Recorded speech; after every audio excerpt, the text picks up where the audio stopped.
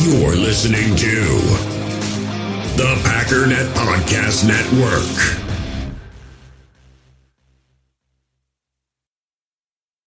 When you need mealtime inspiration, it's worth shopping Kroger, where you'll find over 30,000 mouth-watering choices that excite your inner foodie. And no matter what tasty choice you make, you'll enjoy our everyday low prices, plus extra ways to save, like digital coupons worth over $600 each week. You can also save up to $1 off per gallon at the pump with fuel points. More savings and more inspiring flavors make shopping Kroger worth it every time. Kroger, fresh for everyone. Fuel restrictions apply.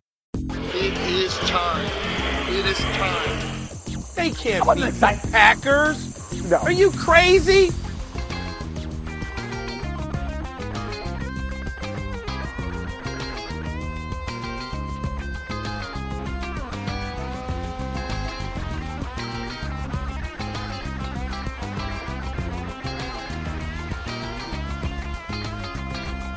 You're listening to Cheese and Packers, project powered by the Packernet Podcast Network.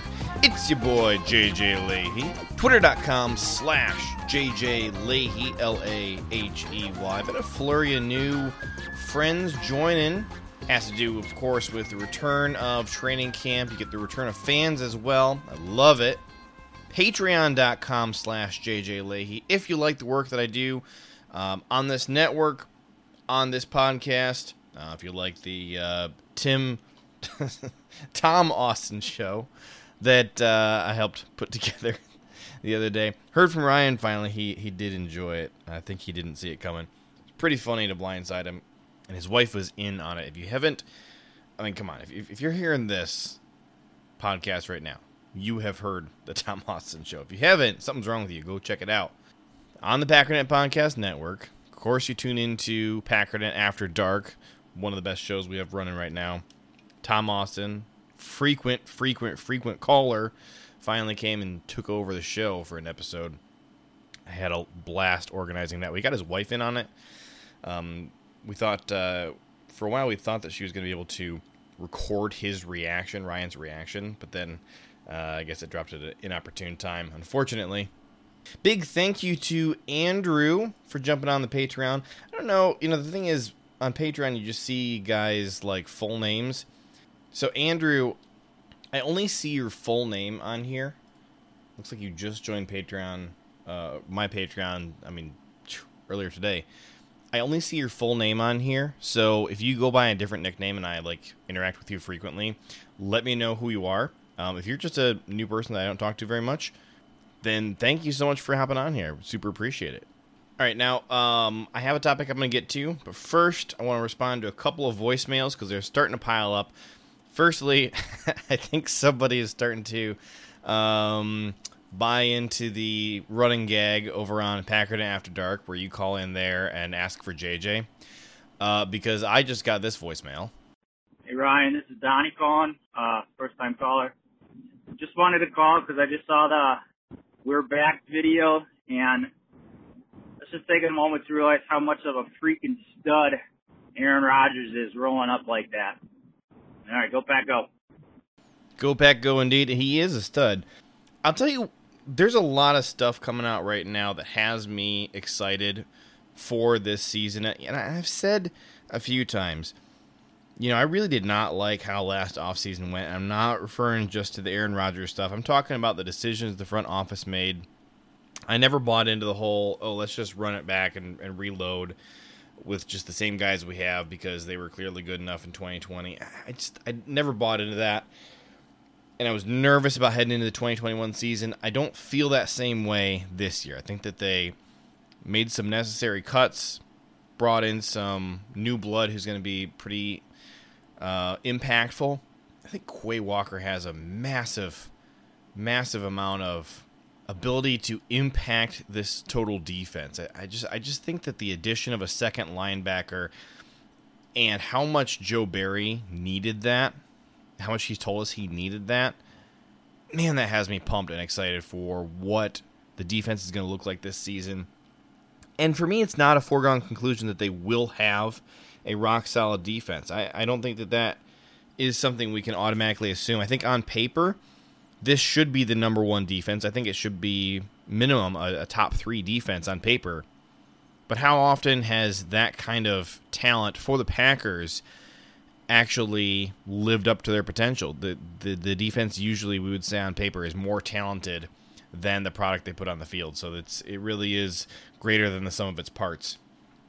But yeah, Rodgers showing up, and now he cut the beard, and he's rocking the mustache again. I always love the mustache in the training camp and preseason.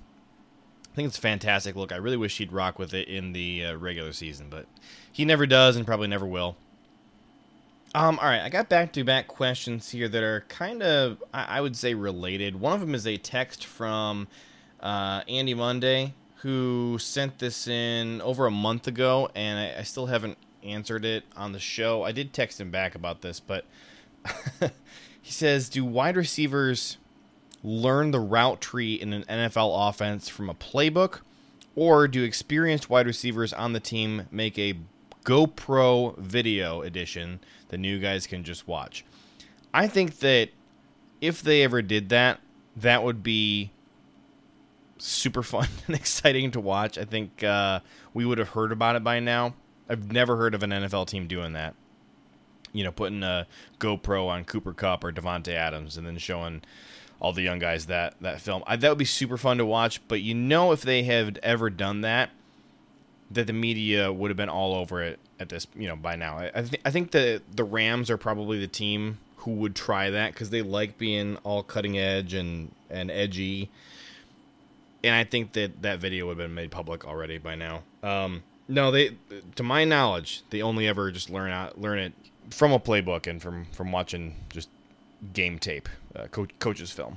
By the way, if you want to send in a question for the show, super easy to do that via text or voicemail. The number to do so is 231-714-4195. Either text it or call and leave a voicemail. Hi, JJ. This is Florence from Toccoa, Georgia. I wanted to know how administrators for different teams decide who they want for a given position. And by extension, how do you analyze a given player's strengths and weaknesses at a personal or team level? I really enjoy the wide variety of questions that I get. Some questions are like, I feel super basic, and then others are like way above my pay grade. And then a question like this, thank you for calling in, Lauren. A question like this certainly involves a little bit of guesswork and hearsay on my part, since I don't and have never worked for an NFL team. But I do know, first of all, so Brian Gutekunst is the general manager for the Green Bay Packers. He actually runs an entire department of scouts. Many of them are listed as college scouts. So I'll give you some names here. You got Luke Benuska, Chris Gaines, Joe Huber, Sean Linton, Mike Owen, Brandon Ross, Sam Seal, Brett Tyson. Those guys are all listed as college scouts. Actually, Sam Seal is listed as a national scout. You got other guys too. There's a director of college scouting coordinator, assistant director of college scouting. And these guys' entire jobs are to go around to colleges and watch players play. They watch tape of players playing. They're looking for guys that they're going to be interested in targeting in the draft. I don't see anybody on their website who is clearly labeled as a scout of other NFL players. But some of the other titles here, Lee Gissendaner is the player personnel executive. Chad Brinker is the personnel and football administration executive. Milt Hendrickson, very important guy, is the director of football operations. I have to imagine Milt is heavily involved in scouting NFL free agents. What else? John Eric Sullivan, vice president of player personnel. Super, super important guy. John Eric Sullivan just got a promotion as well. I believe he previously was just the co-director of player personnel. That is correct. He was the director of college scouting for 2 years, from 2016 through 2018. And then he was the co-director of player personnel until just a couple weeks ago. Now, part of your question had to do with how do they decide who they want for a different position. But you got all these guys who are evaluating a guy's talent. The Packers will bring players in for evaluation who are not on their team. They do publish workout information. I try and, if you follow me on Twitter, I try and tweet any updates for when the team brings in a player for a visit or a workout. Goody's always churning the bottom of the roster. He's always bringing guys in. Preseason, regular season, off season. He's bringing guys in, working them out. These are guys who he has seen tape of them, likes some of the stuff that he's seen, thinks that they have some potential. He has questions. He wants them to come in and see if they can pass the physical. Maybe he has questions about, is there a limitation in this area of their game or in their athleticism, and so, put them through the ropes. As for how do they decide what types of players they need, that's in conversation with their coaches. The coaches will tell you, hey, we need a guy who can do this role. So I'll give you an example. With the tight end position, we don't have just tight ends. We have different types of tight ends. You have three very distinct positions on the team that need to be filled by tight ends. The first is called the Y, which I think for many teams, the Y is frequently just referred to as the slot receiver, but the Packers call, like, the Mercedes Lewis type of tight end, they call that their Y.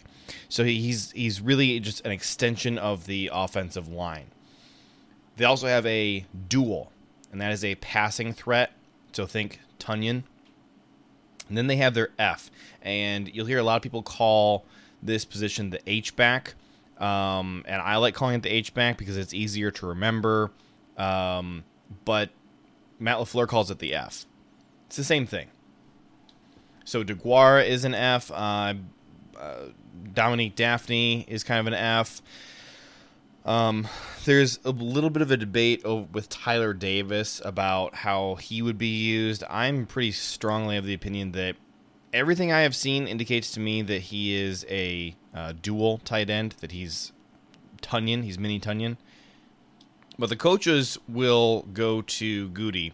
And I don't know what the exact chain of command is.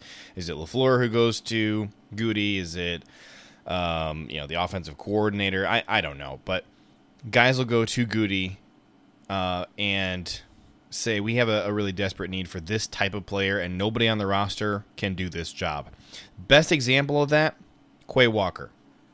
We brought in Joe Barry and let Christian Kirksey go. Which is fine because he was a pretty terrible linebacker for us. But Barry was really insistent that he needs tight ends. Tight ends. I have tight ends on the brain. He needs linebackers to make this defense work. And I'm sure you're aware, the Packers have not prioritized linebacker in a long time. So they bring in Devondre Campbell. Joe Barry likes him right away and says, yep, this is going to work. They needed 2 linebackers, and for the rest of the season, they were not able to find a second guy to come in and fill the role that Joe Barry needed. They did try and bring in Jalen Smith and hoped that was going to work. It did not work out. Smith was just a bad football player. So on the season, they had Devondre Campbell. They needed a second guy, and Joe Barry needed it so badly that he persuaded Brian Gutekunst to spend his first-round draft pick on a middle linebacker, which is totally out of character for Goody. But Barry clearly was insistent enough that this is what I need to make my defense do what it needs to do. You have to provide this type of player to me. You have to go get this guy, or else I cannot do the job that you hired me to do. And apparently they decided Quay Walker was the guy for the job. And by all accounts, sounds like Barry's pretty pleased with what he's been doing so far in training camp. So, hope that answers the question for you. I'm going to hop into the meat of today's topic, which I had a slew of things I wanted to talk about, but at the top of my mind, I really wanted to talk about the position battles on the roster, and specifically like what types of jobs are up in the air and available. So hopefully you're interested in that, because I could talk about that all day. And I've been receiving just a million questions about all these depth players, certain jobs that are available, especially along the offensive line.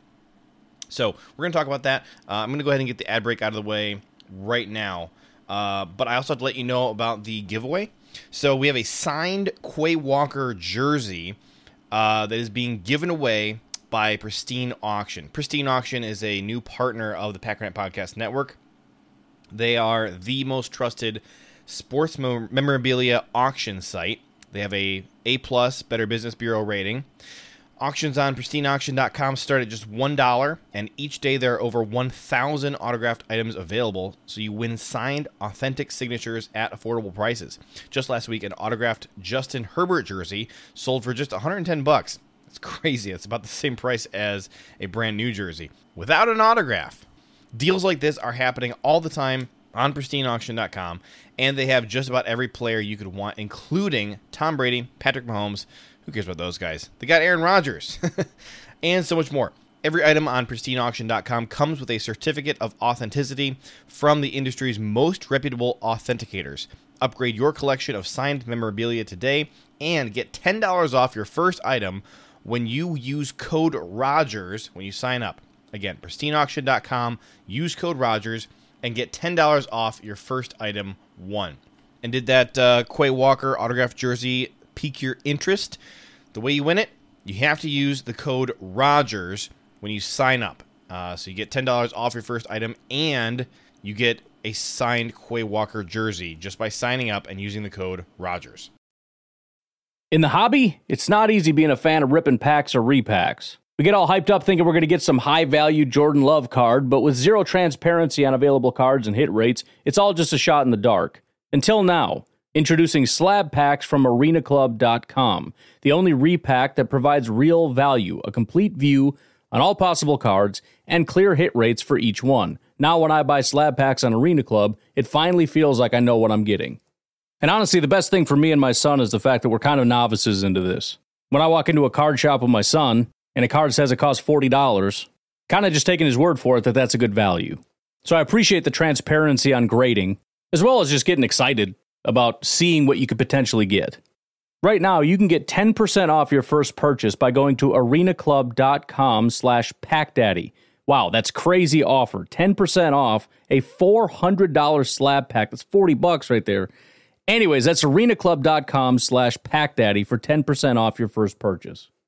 We all have smartphones, and we all know they're pretty amazing, but they also can be amazingly distracting, especially when we're around other people. So US Cellular wants us to reset our relationship with our phones by putting down our phones for $5. That's right, a company that sells phones wants us to put down our phones. And to see what we find, learn more at uscellular.com/built for us.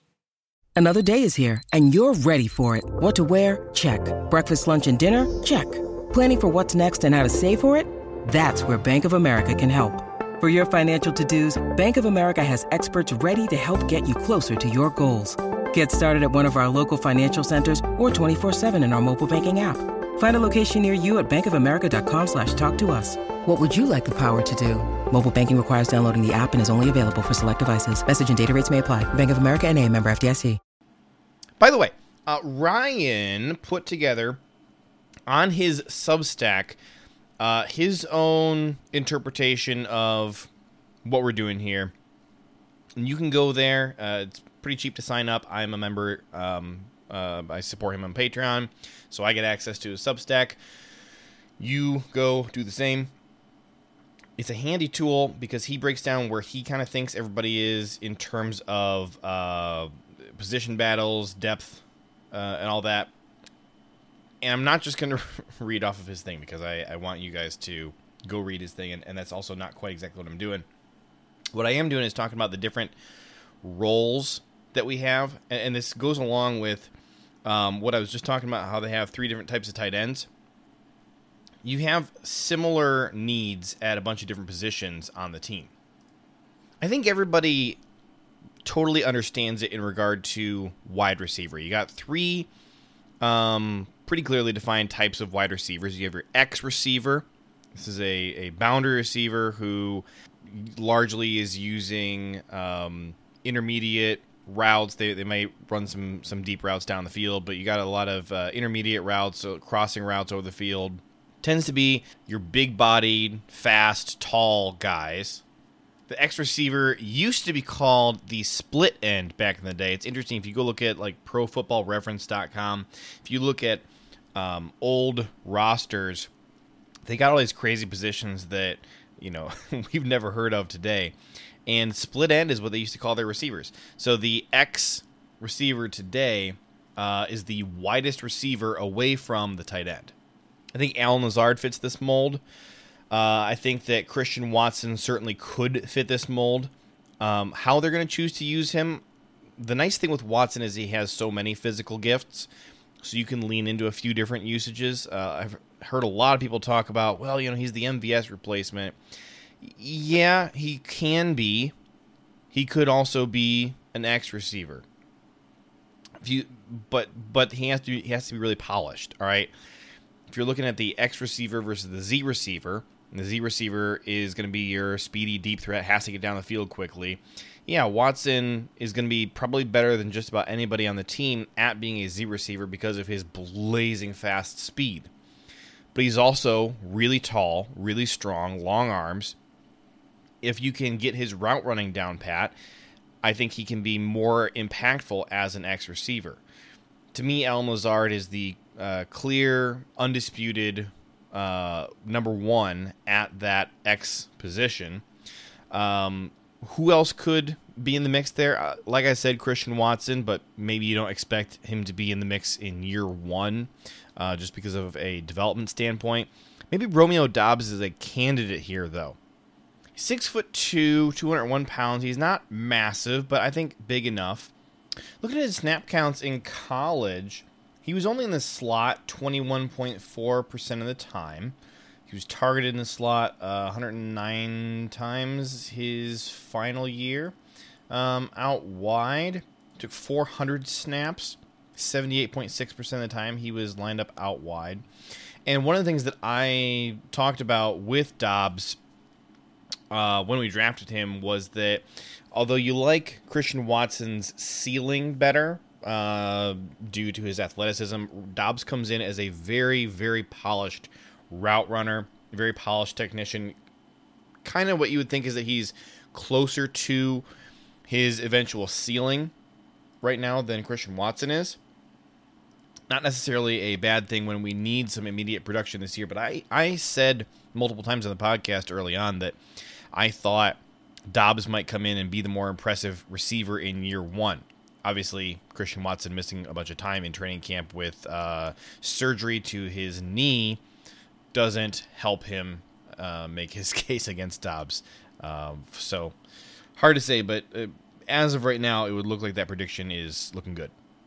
Juwann Winfree, if he makes the roster, if he makes it out on the field, another guy that you would expect to play much more of a X receiver role. He's not the fastest at 4.51, which is kind of funny that nowadays we're thinking of 4.51 as being slow. Also not massive. He's 6'1", 210, similar to Doubs, a little bit smaller.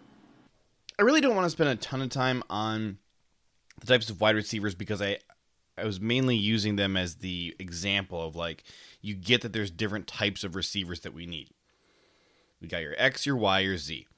Even though the Packers tend to refer to the Mercedes Lewis tight end as their Y. But you got your X, your slot, and your Z. How's that? That's all the time I'm going to spend on wide receiver, only because everybody else out there is talking about wide receiver. So you can find a lot of information there about who's in contention for each type of wide receiver job. And we kind of did tight end. I think, if you're looking at the 3 different types of tight ends, I think when healthy, Tunyon is your starting dual tight end, your receiving threat. Tyler Davis surely appears to be the number 2 there. For that Y tight end, it's Mercedes Lewis, it's Dominique Daphne, and it's Alize Mack. For the H-back, Josiah DeGuara is the guy you would like to have starting there. And I would say Dominique Daphne pretty clearly is his backup. But let's talk about running back, because we know what A.J. Dillon is. We know what Aaron Jones is. What kinds of qualities do we think the Packers are going to be looking for in running back 3? Because I'm not sure they're going to keep 4 running backs. There's a few different jobs that running back 3 tends to fill. First of all, you have that Tyler Ervin jet sweep role. Now, I think in a perfect world, we would say Amari Rodgers would be filling that role. I think a lot of the time last year, you saw Alan Lazard doing that job. Aaron Jones, I think Lazard clearly is just a case of like who's the next best player we can use, not who fits that description. I think Aaron Jones clearly got a lot of work in that role too, but you know what we're talking about. We're talking about a running back who is largely used as a receiver. We've seen a little bit of that from Kylan Hill last season in the preseason. I wouldn't say that Patrick Taylor seems to fit that mold. But you do have to think about the role of a third down back. And I think that there's an interesting comparison to make between a third down back and the job that you would ask a tight end to do, in that you need a third down back to be your last line of defense as a really good pass blocker, but also somebody who could slip out and catch a pass. Last year, the third down back was Aaron Jones. They didn't keep a third guy out there on the running back roster, the depth chart, to fill that role. It was something I thought they might try and do with Patrick Taylor last year. Patrick Taylor is kind of just an okay blocker. I think Taylor and Hill leave a lot to be desired in the blocking and receiving game, just compared to Aaron Jones. So it's a role to think about. The answer last year, I thought, would have been to keep Patrick Taylor. Instead, they clearly viewed Aaron Jones as the go-to guy there. And honestly, that makes just a ton of sense. In terms of pass blockers, I guess this is something that B.J. Baylor seems to really stand out. Is his pass blocking. Seen a bunch of notes about him picking up blitzes well. So maybe that really gives him an edge over the other 3 guys. Tyler Goodson seems to be a pretty good pure runner and receiver. Really well-rounded guy. I don't know enough about Tyler Goodson, but I'm starting to get the warm and fuzzies about him. We could talk about offensive line, but I don't think I'm going to. Just because, again, it's being covered everywhere, and I think folks have a good understanding of what the different positions there look like. So I'm going to bounce over to the defense and talk about the interior of the defensive line. If you're looking at the way the Packers use their interior defenders, they kind of have defensive ends and defensive tackles there, in addition to their outside linebackers. And it's something that's a little bit hard for me to understand because I am not an X's and O's guru. But what we'd like to run a 3 or a 5 front a lot of the time, depending on where our outside backers are lined up.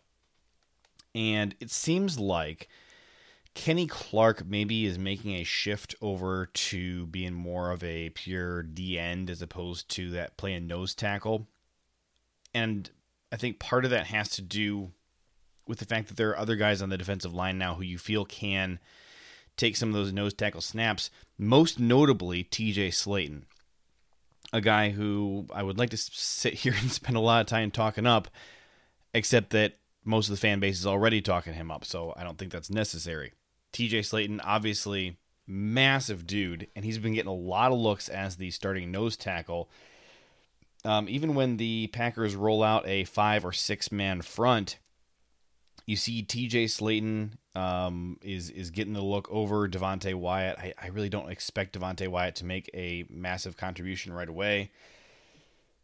Despite the fact that I really loved him in the draft, he was my number 1 defensive tackle prospect in this draft class. I just think there's too much depth at the defensive line and no clearly defined role that you can hand Devontae Wyatt. He would be beating out Dean Lowry or Jarran Reed. And from everything that I have seen, so Devontae Wyatt is a freak among freaks when it comes to athleticism.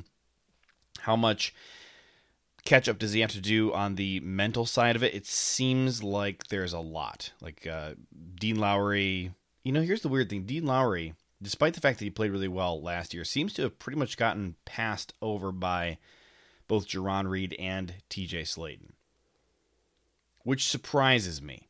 And it does make me wonder if he's a cut candidate. You look at his contract, he makes a lot of sense to either cut or extend. Now. Anytime after June 1, it made a lot of sense to do that.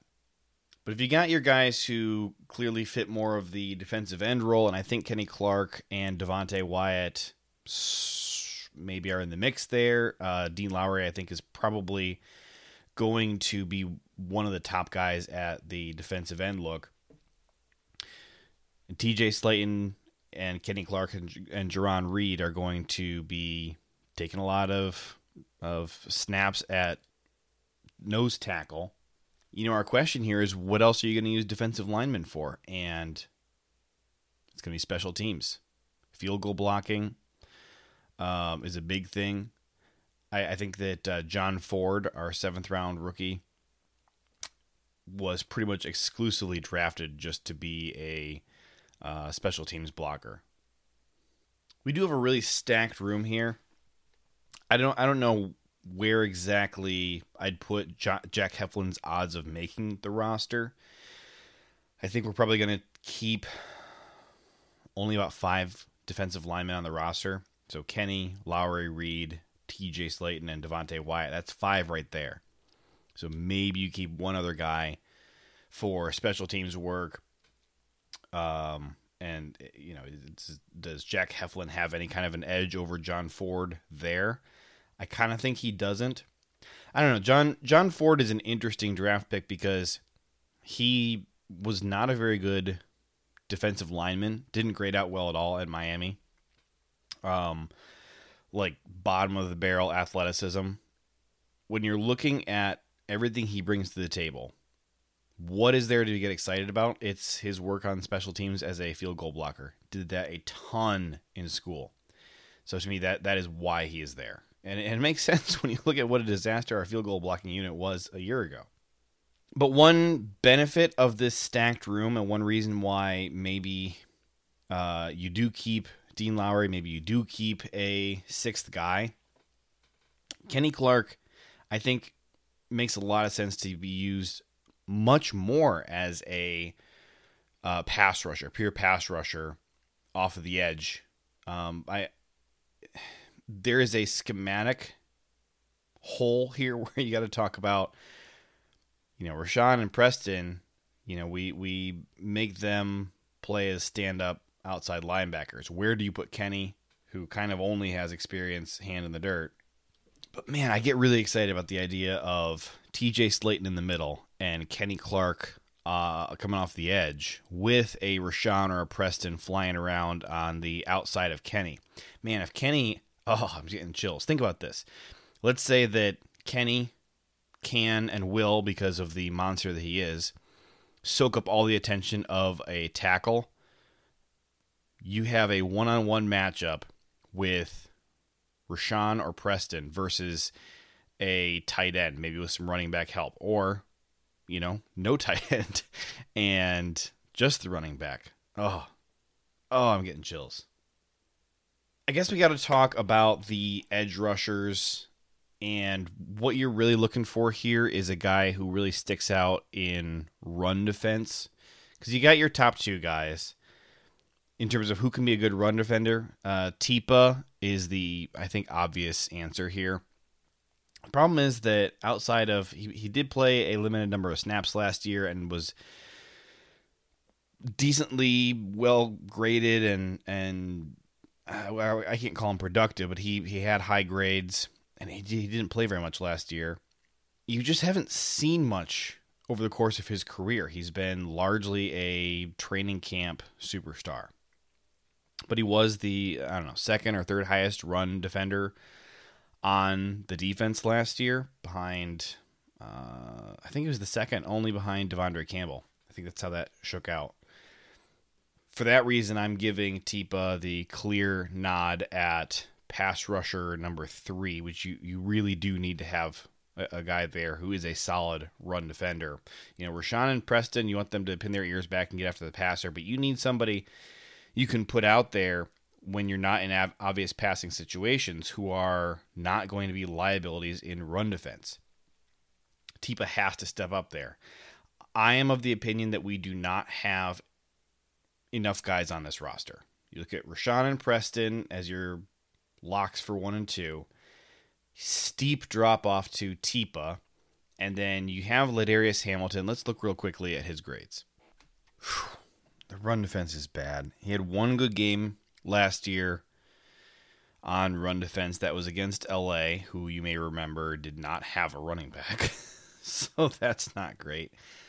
His tackling kind of leaves something to be desired. He only had 2 tackles last year on 64 total snaps, 25 of which were in run defense. So when they used him as a pass rusher. Not that he's a fantastic pass rusher either, or rather wasn't last year. I'm curious. Let's look back at 2020. See, he didn't play in any regular season games in 2020, which was his rookie season. So I don't see Ladarius being the answer there for your edge 3. So how long does it take for an Agbar to get up to speed? What does Jonathan Garvin bring? Garvin is a decent tackler. He's a horrific run defender. I guess horrific is kind of harsh. He had 2 good run defense games last year. He missed week 17 against the Vikings. He had a good run defense grade in week 18 against the Lions and week 9 against the Chiefs. Outside of that, his highest grade was a 60.4. His worst game was a 43.4. Most of his games looks like they were in the 50s. So horrific is harsh, but he's then below average run defender. Pretty good tackler. Slightly below average pass rusher. I do recall tackling being one of his strong suits, and I don't. It's weird to think about him being a bad run defender but a good tackler. And I get how that works. That run defense is a lot about being in the right spot at the right time, making the right decisions. But it's also weird that you can be a good tackler and a bad run defender. I don't know. Maybe he takes that step. The fact that he's a good tackler should get you excited. It does get me excited. I think they need to bring somebody in. I've been saying so all offseason. I do expect them to bring somebody in at some point. 3 names out there right now: D Ford, Carl Nassib, and Anthony Barr. Obviously, all 3 of those make you a little underwhelmed. But so did Whitney Merciless before we picked him up. The other guy to throw into that mix would be Quay Walker. And I know who's the other inside linebacker has been getting reps outside. It's not McDuffie. I think it's Ray Wilborn. I think Ray Wilborn has been getting snaps out wide as well. Which makes sense, actually, because Wilborn has bounced in and out before. Randy Ramsey, guy I've been excited about for a long time, but just way too many injuries for him to ever show us what he can do. So, he's there, and I'll be excited if we see something from him. But right now, I'm not seeing anything encouraging from anybody outside of Tipa. I think that's about it. And an Agbar, or Enagbare, however you say his name, that was a dude who a lot of us thought was going to go in the second round. I thought he was a second rounder. The fact that he fell all the way to the very back of the 5th round, and his quality of play did drop off the second half of last season in college. But looking at his what he brings, I thought that there was enough there to go ahead and take him in the second, maybe the third at the latest. I think that what we're seeing from the Packers right now is that there's a big gap in terms of what is between his ears and what they need to be seeing from him, on the field. Athleticism for days really makes you excited for his potential down the road, but he does feel like a developmental guy.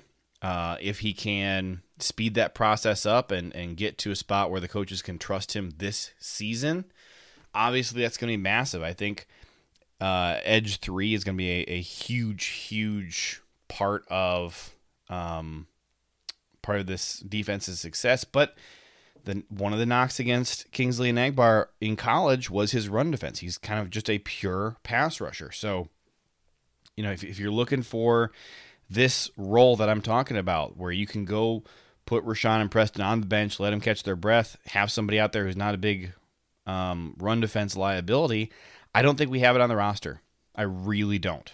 Unless Tipa and or Hamilton / Garvin really take a big step, nobody here is inspiring confidence to me. I think if you're looking at the defense and you notice that 52 and 90, isn't Preston's number 90? 91. 52 and 91. If they're not on the field, if neither one of them is on the field, I'm very nervous about some team bouncing it out wide, and hey, maybe our inside linebackers do help a lot in that situation. That works for San Francisco. It works for Indianapolis. It works for the Chargers. Even worked for the Tampa Bay. So the other big position on defense that I think is interesting to talk about that's not really clearly defined is the star defender. This is a defensive back who plays up closer to the line of scrimmage. They work a lot in run fits. You could call it a box safety if you want. It's a little bit different than a box safety. Adrian Amos played this role a lot. I think Chandon Sullivan did it at times. Jair, he didn't play very many games, like 3 games, but 4 games maybe. So who are some guys who would make sense for this kind of role if you're looking at run defender? I've heard Darnell Savage's name tossed out there kind of a lot recently for this job. And, I guess I get it from the standpoint of he's got a lot of athleticism, but I think that this is the crowd who is upset with Darnell and thinks that he's a sucky safety. I think that it's those guys looking for a new job for Darnell and talking themselves into, if we can find something else for him to do that makes use of his athleticism, then that makes a lot of sense for how he can still be a member of this team. And I just think that you're working with a few different layers of misguided information. So I actually don't have a name off the top of my head that I wanted to already talk about for this. So here's what I'm doing. I got PFF up. I'm sorting the defense by run defense grade. And let's see which DBs are an option here. So the highest rated DB is Adrian Amos at 77.2 run defense. Makes sense why they used him a lot there last year. Then you have Jair. And you know what? For Jair, I want to go back and look at his 2020 grade because 2021 really was a bad season for Jair even before he got injured. He just was not playing to the same level he had been a year prior. So, to get the rosiest look, in 2020 his run defense grade was a 68. I think that's good enough. What's his tackling grade? Of course, you have to go to the page 2 to see his tackling. Here we go. Jair tackling. This is weird. So, this is 2021. So 2021, his first 3 games, he had a 79 tackling grade, 81, and 79. Then in the game he got hurt, he only had a 32. And then he also played poorly in the divisional round of the playoffs as well, but I think we can all agree not to hold that against him. If you look at 2020, he had 4 games where he fell apart. Week 3 against New Orleans, the defense did struggle in that game. Week 6, that was the game where I tweeted fire Mike Pettin, and I had not seen a lot of people upset about Mike Pettin, like super upset about Mike Pettin prior to that game, but I tweeted fire Mike Pettin, and it got retweeted a bunch, and then I just started noticing everybody else tweeting it. They probably already were, but after I had calmed down, I felt sheepish, and I think I deleted that tweet. 2 weeks later, week 5, so he had a good game in between at Atlanta. He had an 81 tackling grade. Then in week 5 was the bye. Week 6, he had a terrible tackling grade against Tampa Bay. You all remember how badly that defensive performance went. So 27.3 in week 3. 29.5 in week 6, and then in week 12 against Chicago, he had another bad game across the board. The interesting thing is, in those other 2 games where he was bad, he was still good in coverage. But in week 12, he was bad in every single category. He had a missed tackle. He was targeted 10 times, allowed 5 receptions for 47 yards. And no touchdowns, thankfully. But he had less than a 50 grade overall in every single category: overall defense, run defense, tackling, coverage. And then again in the conference championship game, he played poorly against the run as well. So 2 times against Tampa, Jaire really struggled in run defense. Amos is up and down a little bit. So Amos and Jaire, I think those guys still have pretty clearly defined roles that I don't want to pull Jaire and make him play star. I'm not interested in that. Joe Barry has talked about it. Last year, he was talking about Jaire as like one of his favorite options for the star, and I just felt like that was a misuse of his talents. But also, who else on the roster can do it? Kevin King kind of could do it. He's still out there. I don't think they'll bring him in, though. And then Dallin Leavitt, for the time that he played last year, his run defense grade is a 63.7. Let's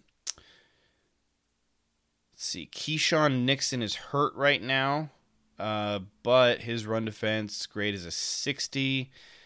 Bizarrely, he has an 85 pass rush grade. And then Rasul, maybe he's the last guy you would consider for that. So the only new additions to the team would be Dallin Leavitt and Keyshawn Nixon, who could play star. My guess is Adrian Amos ends up still playing a lot of that.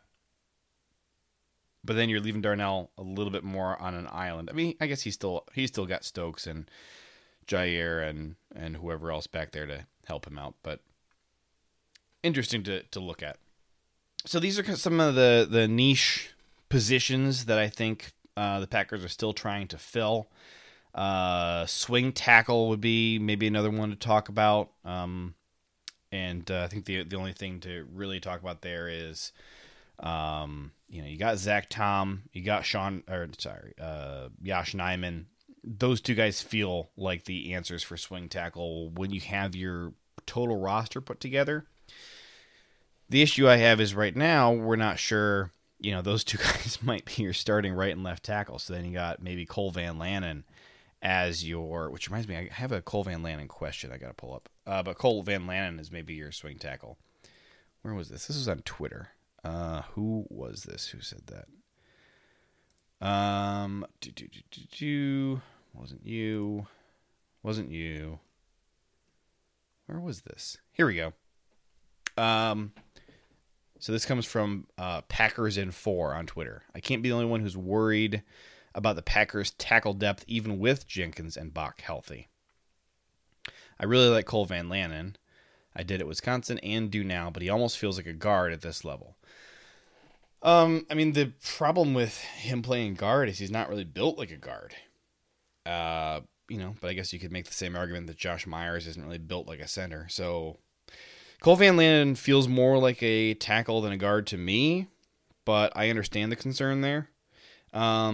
Worried about tackle depth, even with Jenkins and Bach. That I don't agree with. I think if you have Jenkins and Bakhtiari, and then behind them you have Yash and Zach Tom, I think that is absolutely enough. Any team who is worried about their 5th string tackle, so much has gone wrong that that you can't really be upset with the state of the original roster, which is kind of where we were last year.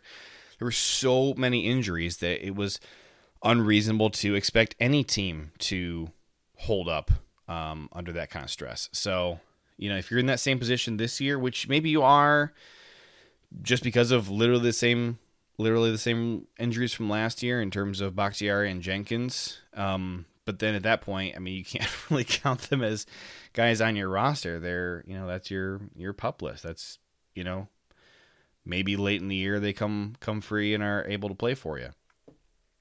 So there's been a lot of debate here about, do we want Tom or Yash at left and right tackle? And I think it's a fascinating question just when you look at the difference between the right and left tackle jobs. And left tackle needs to be a really good pure pass protector, whereas the right tackle has to be better at run defense. Obviously a huge oversimplification, but you want your right tackle to be a big bruiser who can bully people in run blocking. It's why I've always thought that Sean Ryan actually made a lot of sense for right tackle, but he seems to be more on the traditional rookie route of we need to coach you up a bit before you can actually play. So if you just go by that strict sort of rubric, you got Yash Nyman is a better pass blocker than he is a run blocker. 6'7", 314 pounds. I think he fits the mold of a right tackle. Zach Tom a lot shorter at 6'4", who is accused of having short arms. He's 10 pounds lighter, 3 inches shorter than Yash. He's also a better pass blocker than run blocker. The issue is, in college, he graded out as an elite pass blocker and just a very good run blocker. So when I'm looking at which guy I think is a better pass blocker, I think Zach Tom is better at pass blocking than Yash Nyman is. So that, coupled with the fact that Yash is a little bigger, which maybe helps a bit in run defense. I really am not trying to make a case for either option. I'm just trying to explain some of the pros and cons. Oh, looking at this scouting report on Zach Tom. Good hand placement, outstanding punch and grip to keep rushers at bay, quick feet to get inside of defensive tackles to wall off inside and reach linebackers at the second level. It's obviously more of a run blocking note.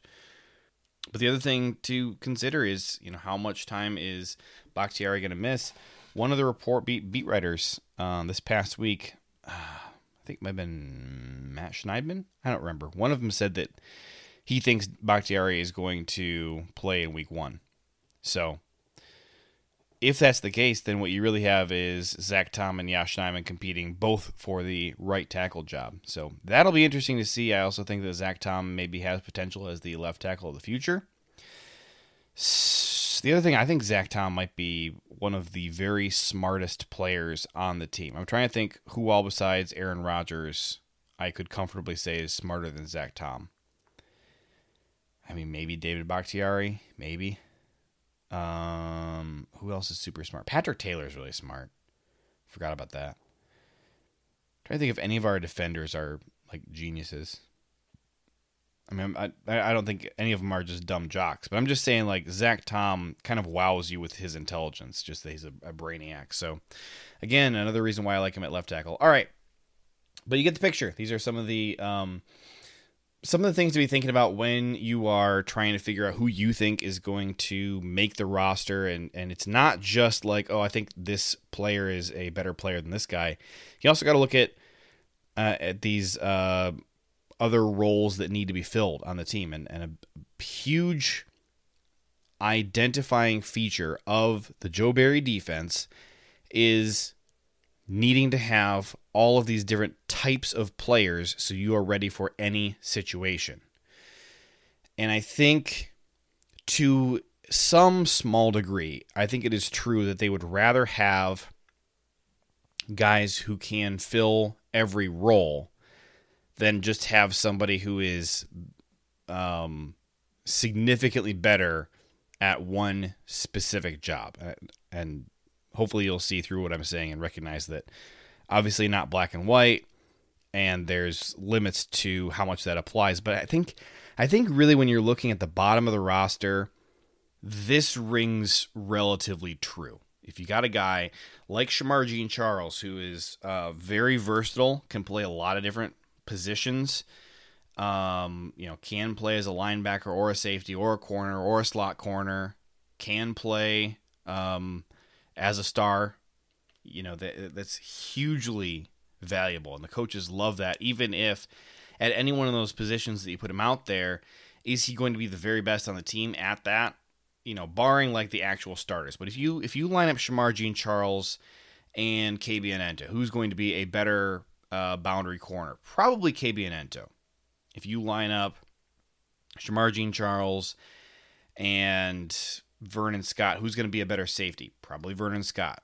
If you line up Shamar Jean-Charles against Keyshawn Nixon, who's going to be a better slot corner? Probably Keyshawn Nixon.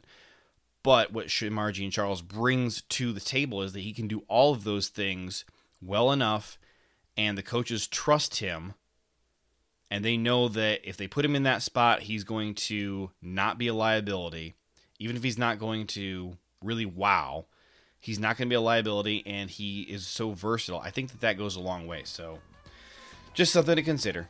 This was a fun exercise I've been wanting to do for quite a while, and finally felt like we had enough information about how some of these guys are being used in training camp that we can talk about it. So I'm going to get out of here. You guys have a fantastic week. I'll talk to you next time.